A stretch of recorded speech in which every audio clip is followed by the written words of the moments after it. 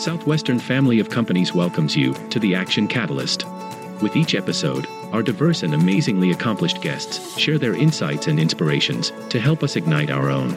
So let's invest attention, together, to breathe, to reflect, and refocus, and decisively defeat that voice that we call Mr. Mediocrity. Then let's enjoy moving forward to make a positive difference in our world. Are you interested in advertising with the Action Catalyst? Our listeners could be hearing about your brand right here, right now. For details, shoot us an email at info@theactioncatalyst.com. Welcome to the Action Catalyst. Today we're talking to Siimon Sander. Siimon runs a portfolio of profitable internet businesses, including About Hire, Oscar Hamilton, PodcastWise, and Why Charlie.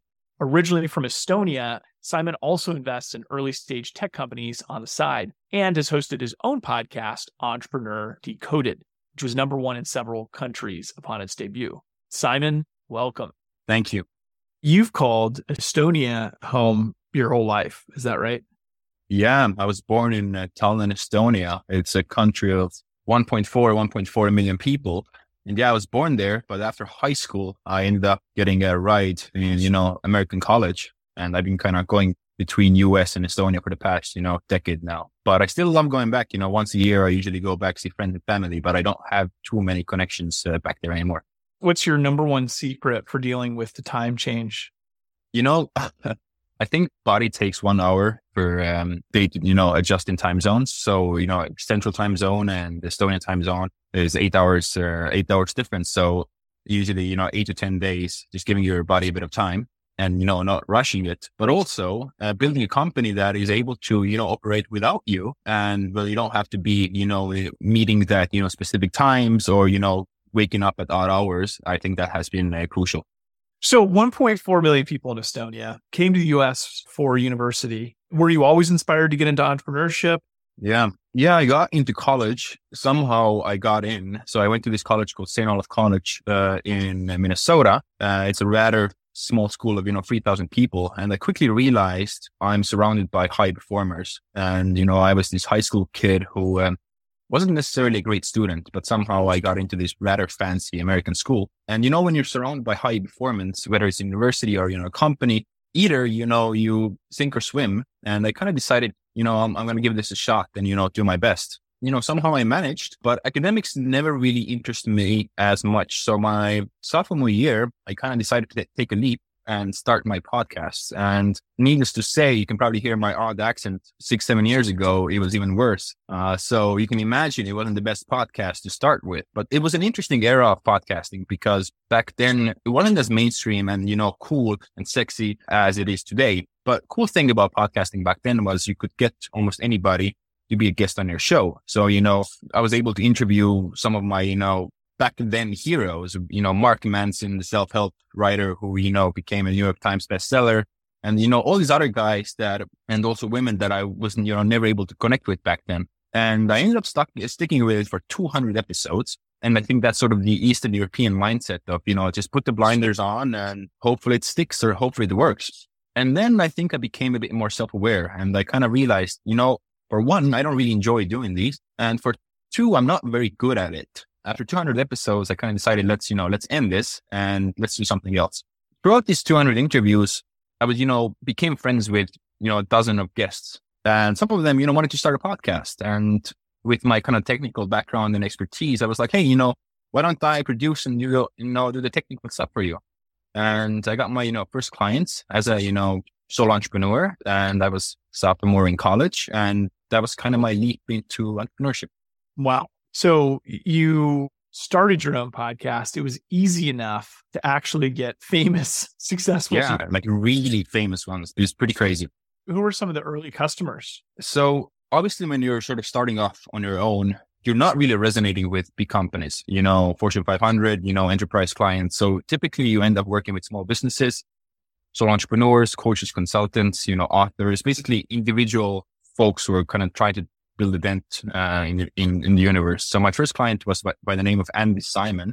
and she is a corporate anthropologist. And, she's been our client for almost 6 years or something. And it's been insane because people become your friends. It's sort of really cool to see, people succeed in the long term. When you first start up, you kind of realize, hey, maybe basically she told me, hey, I want to start a podcast. I might do it, 10, 20 episodes. And now she's been running it for 6 years. So it's really cool to see that. Do you feel like you ever took lessons from these interviews in general that helped you apply them to building the companies that you've built?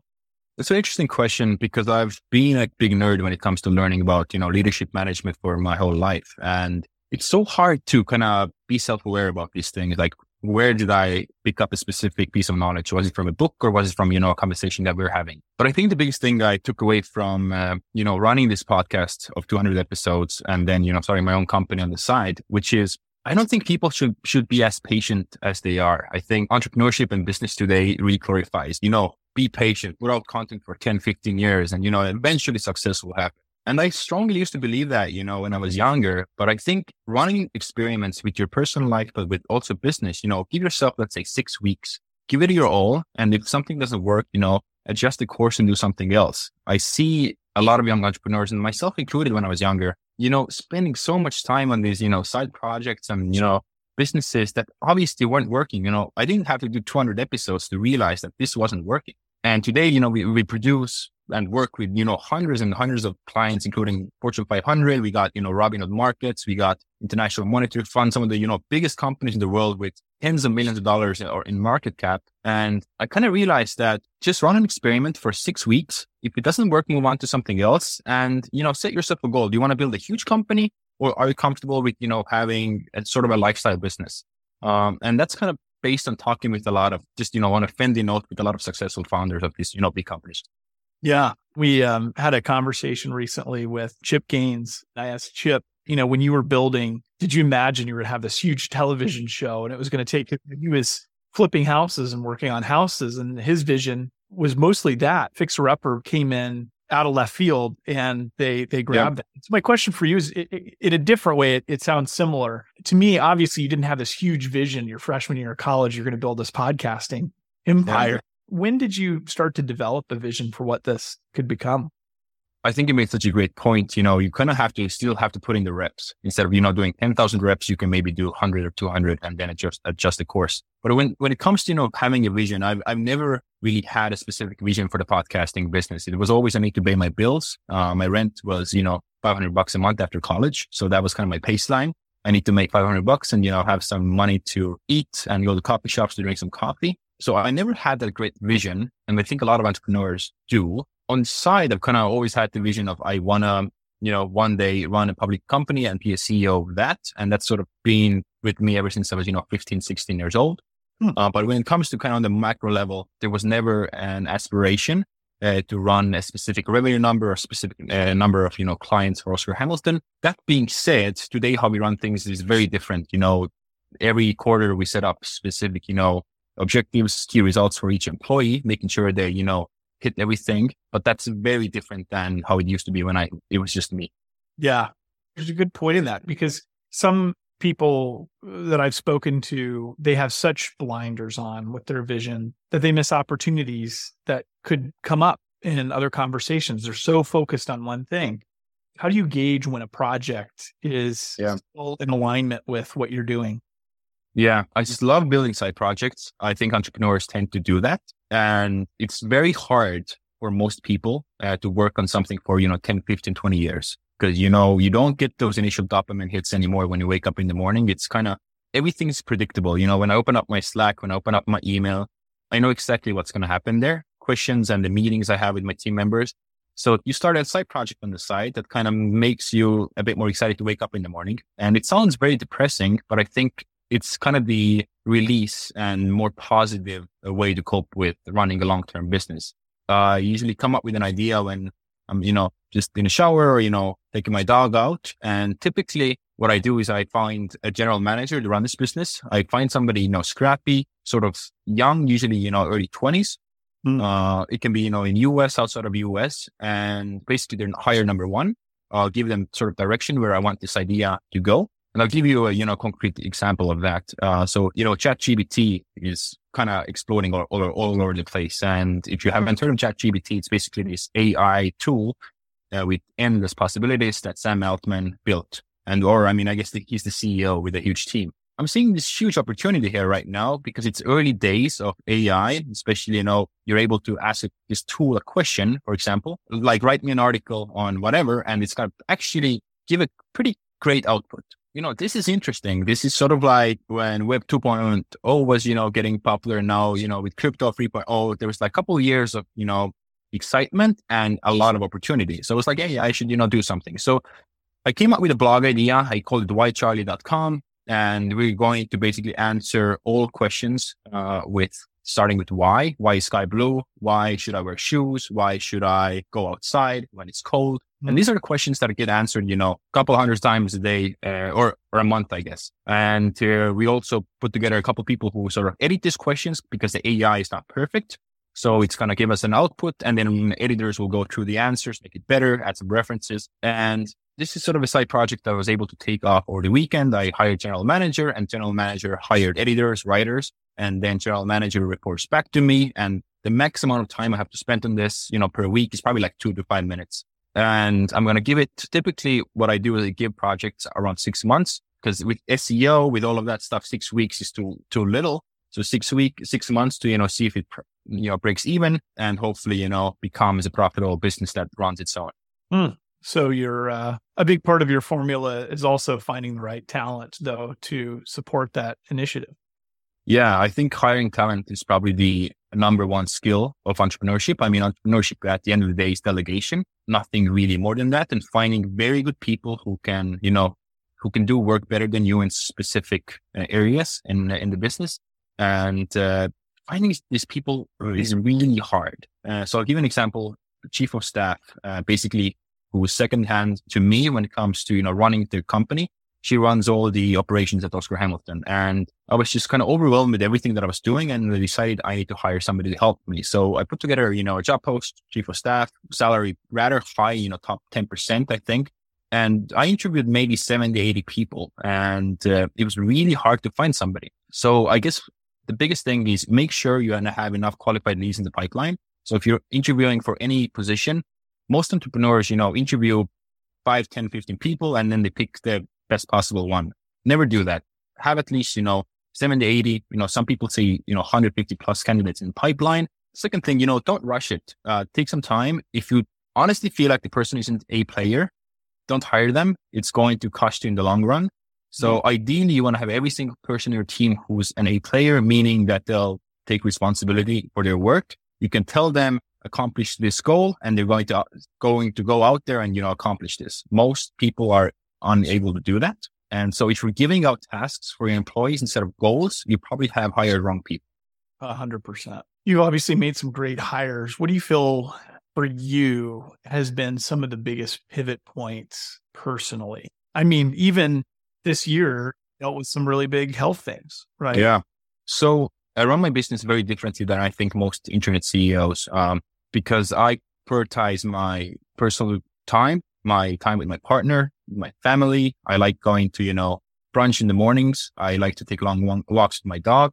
I like reading, I like going to gym. So all of this stuff takes up a lot of time. And if I was working 8 to 10 hours or 12 to 14, like most of the CEOs, I wouldn't have time, for myself. So I kind of decided 2-3 years ago when I was just overworked that, this has to stop. I very strategically thought about all functions that a company had. So let's say you run a profitable company and you're working 8 to 10 hours and you want to stop. Typical entrepreneur, does that. So write out all the functions that your company has, from accounting, collecting invoices, to sending out sales letters, to checking in with your team, one-on-one meetings, and then make a note to everything that you actually want to do. What are your strengths? What are your weaknesses? And everything that isn't your strength and you don't enjoy doing, you need to delegate with somebody else on your team. So you have this huge list of, tasks. And typically a typical company, a small business has, 40 to 100 functions like that. At Oscar Hamilton, we have around like 70 functions that get executed each day. And for each function, you need to find the person who's going to be directly responsible for that function to make sure it gets done. You don't want to have 2 people to be in charge of a function. You want to have one individual responsible. So if something falls through, who's in charge of that. Mhm. You also want to have a backup person and cross-train them. So in case first person gets sick, leaves the company, there's a replacement to go right away. So for example, if you have somebody on your team doing sales calls, they get sick, there's a second person, ready to take over. The third part of the puzzle is have processes and SOPs and how-to guides. Every time anybody on your team does a task, second time, they are required to write it down in a written or a video format. So for example, if I am going to collect invoices the first time, the second time I am required to write it down so I don't have to do it again. And that's sort of a common practice. So once you have all these functions, written out, you will only end up with 5 or 6 things that you actually really enjoy doing. For me personally, it's doing one-on-ones with my team, hiring, firing, and setting the strategy. That's the only thing that I do. When it comes to, sales, when it comes to accounting, when it comes to management, when it comes to sort of the micro level that happens on day-to-day in company, you can outsource or delegate 99% of that. And entrepreneurs often feel that they need to do it all, but in most of the time they don't, and they're not very good at it. So being self-aware that, hey, give yourself a bit of space and hire great people, create those task lists, give out the tasks, and keep really tight eye on processes. And all of a sudden you have all this time in your hands and you end up working, hour or two. So Simon, I'm gonna play devil's advocate with you, not because I disagree, because I 110% agree, but I know what everybody is thinking in their head as an objection to this, and they always say, "Oh, Simon, but for me, this task only I can do it so well. Other people can't do it nearly as well as me, and if I do it, they screw it up." And this happens, right? You hire someone, they drop the ball.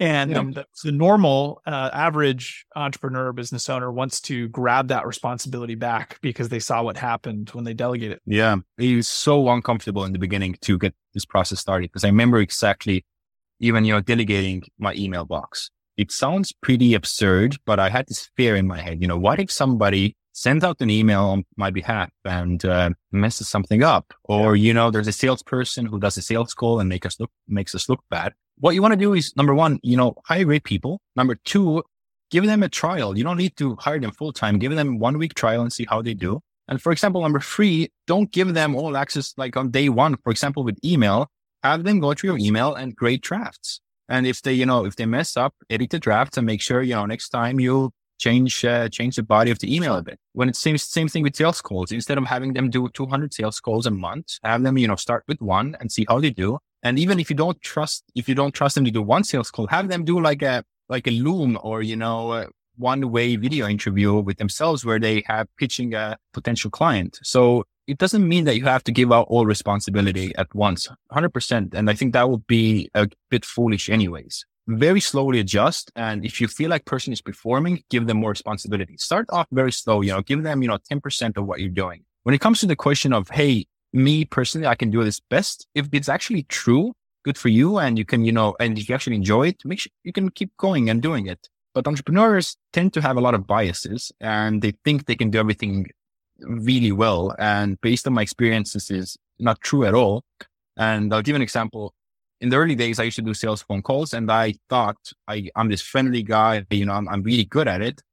And when I started listening to the sales calls that I did, I quickly realized, hey, I'm pretty horrible at it. And having a salesperson who's actually trained and knows what they're doing, it's a game changer. And the moment you make that switch in your head and you give out responsibility, number one, like your company will grow, you'll have more free time. And I guess you have to ask yourself, like, are you fine with your companies today? Or do you want to, have more free time and grow your revenue as well? And if you don't, that's completely fine. And most entrepreneurs end up working to death for the rest of their days because they don't want to make that switch of, hiring people and giving out tasks. It's really crazy.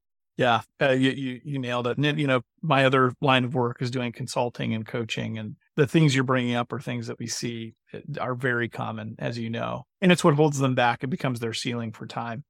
A couple of things that I really wanted to ask. One was, you have this ability, just like you're doing on this podcast, you have this ability to make it sound so simple and so easy to build all these businesses. And if we went back in time to 18-year-old you versus who you've become through this process today, it'd probably sound a little bit different. But let the listeners in a little bit. Like, what have been some of the biggest walls that you've personally hit? Yeah, I think the biggest thing for me has been the concept of heroing. And the idea is basically when employees are having problems, challenges, clients are not happy. Instead of letting employees fix the problem, CEO or me jumps in and, tries to fix the situation. This is very common. And I've done that so many times, because for various different reasons. I think I like having full control of my company, of my business, and I tend to fall back to old patterns.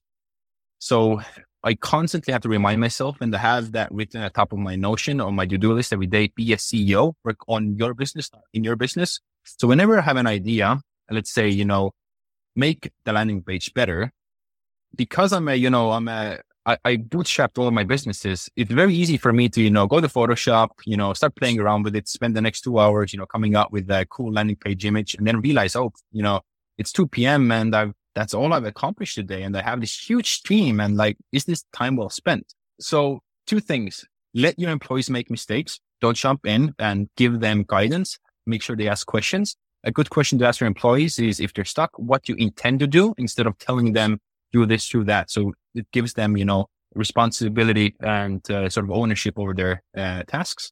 And second is, if you want to be a CEO, it's, you not need to act like one, because I don't think I acted like one for a very long time.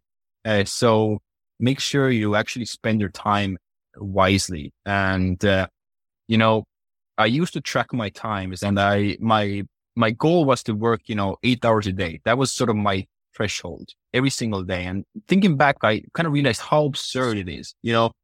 8 hours of work doesn't, mean anything if the output is the same, if I can accomplish that in 30 minutes. So for years, I was religiously, I need to get 8 hours in, no matter what, if it was, Saturday, Sunday, any day. And instead of, having a specific threshold or worked hours, make sure you're making progress where you want to go.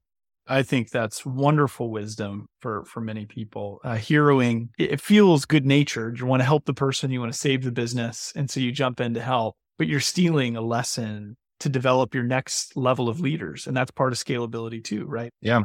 Well, a couple of lightning round, and these are just quick questions, but really great for our listeners. If you were just looking at your phone, thinking of the last app that you're really excited about, what would that be? Yeah, Notion for sure. Yeah, we run everything in Notion, all our processes, SOPs, my own to-do list. Yeah, if Notion went down, I have no idea what I'd do. Okay, awesome. Book that you've listened to or read recently that was influential in helping you? Yeah, this is available for free in Google Docs. It's by Matt Mockery, and it's called The Mockery Method. It's basically principles of great leadership management. And I've probably reread the thing 25 times over the last, 3 years. Goes over all the great management lessons from top tech companies from the world. And Matt is just, a fantastic guy. And, he made it available for free. I think you can get it from Amazon as well, but the Google Docs version is more updated. So I'd recommend it. Yeah, that's a great resource. And then because you've been in the game of interviewing for 200 episodes, I feel like this is an interesting question for you. Who's a person you've always wanted to meet, but never have? Yeah, I met all my heroes. I don't have one. Not everybody can say that. I think it's partly because I grew up in Estonia and I always looked into, the Estonian entrepreneurship ecosystem. I think, in US, we have these CEOs who are sort of treated as celebrities. In Estonia, it's very, very different. If your net worth is thousand millions or, very, very rich, you go to the same coffee shops as, everybody else, and you're not treated any differently. So, you get to meet all these people very easily. It's very different than what's happening in the US. So I don't know. I don't have any specific person that I would like to meet. I know it's a boring answer. I'm sorry. No, it's okay. I think it's amazing that you've had the opportunity to meet many of those people already, which says something. I guess the last thing, and this may be a little generic, but we'd love to hear different answers. What's your morning routine? What's your morning routine during the work week? Oh, you're going to hate me for this. Again, this is so boring. My day is so random. I work a couple hours a day. So I typically go to bed around, midnight, maybe 1 a.m. Last night, I was on my laptop until 6 a.m., just playing around. So typically I wake up, 10 a.m., sometimes 9 a.m. I make my coffee. I go on a long walk with my dog, typically for an hour. And I don't take any meetings before typically before 1 p.m. This was, kind of the first in 5 years, which has been interesting. And I try to get all the important stuff out of the way before lunch. I do lunch, around 2 p.m. So the morning routine literally is coffee and going out to walk with my dog. I used to do, read morning pages and meditation and sort of all of that. And I felt like I was just not enjoying it as much. Maybe I need to get back to it, but I feel like I'm getting a lot done these days. Morning is my prime time. And I just really enjoy getting my coffee and, starting working after I get a bit of fresh air. So yeah, I don't have any morning routine at this point.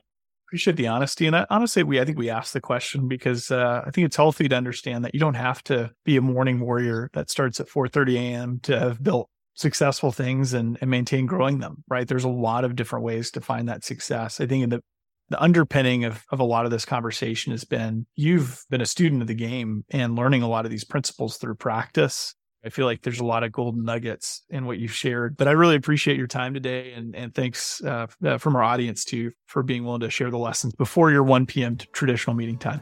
Thank you. Appreciate it. If you enjoy this podcast, please make sure to subscribe. And to stay updated on everything that the Action Catalyst is up to, make sure to follow us on Facebook and Instagram at Action Catalyst Podcast and on Twitter at Catalyst_Action. And thanks for listening.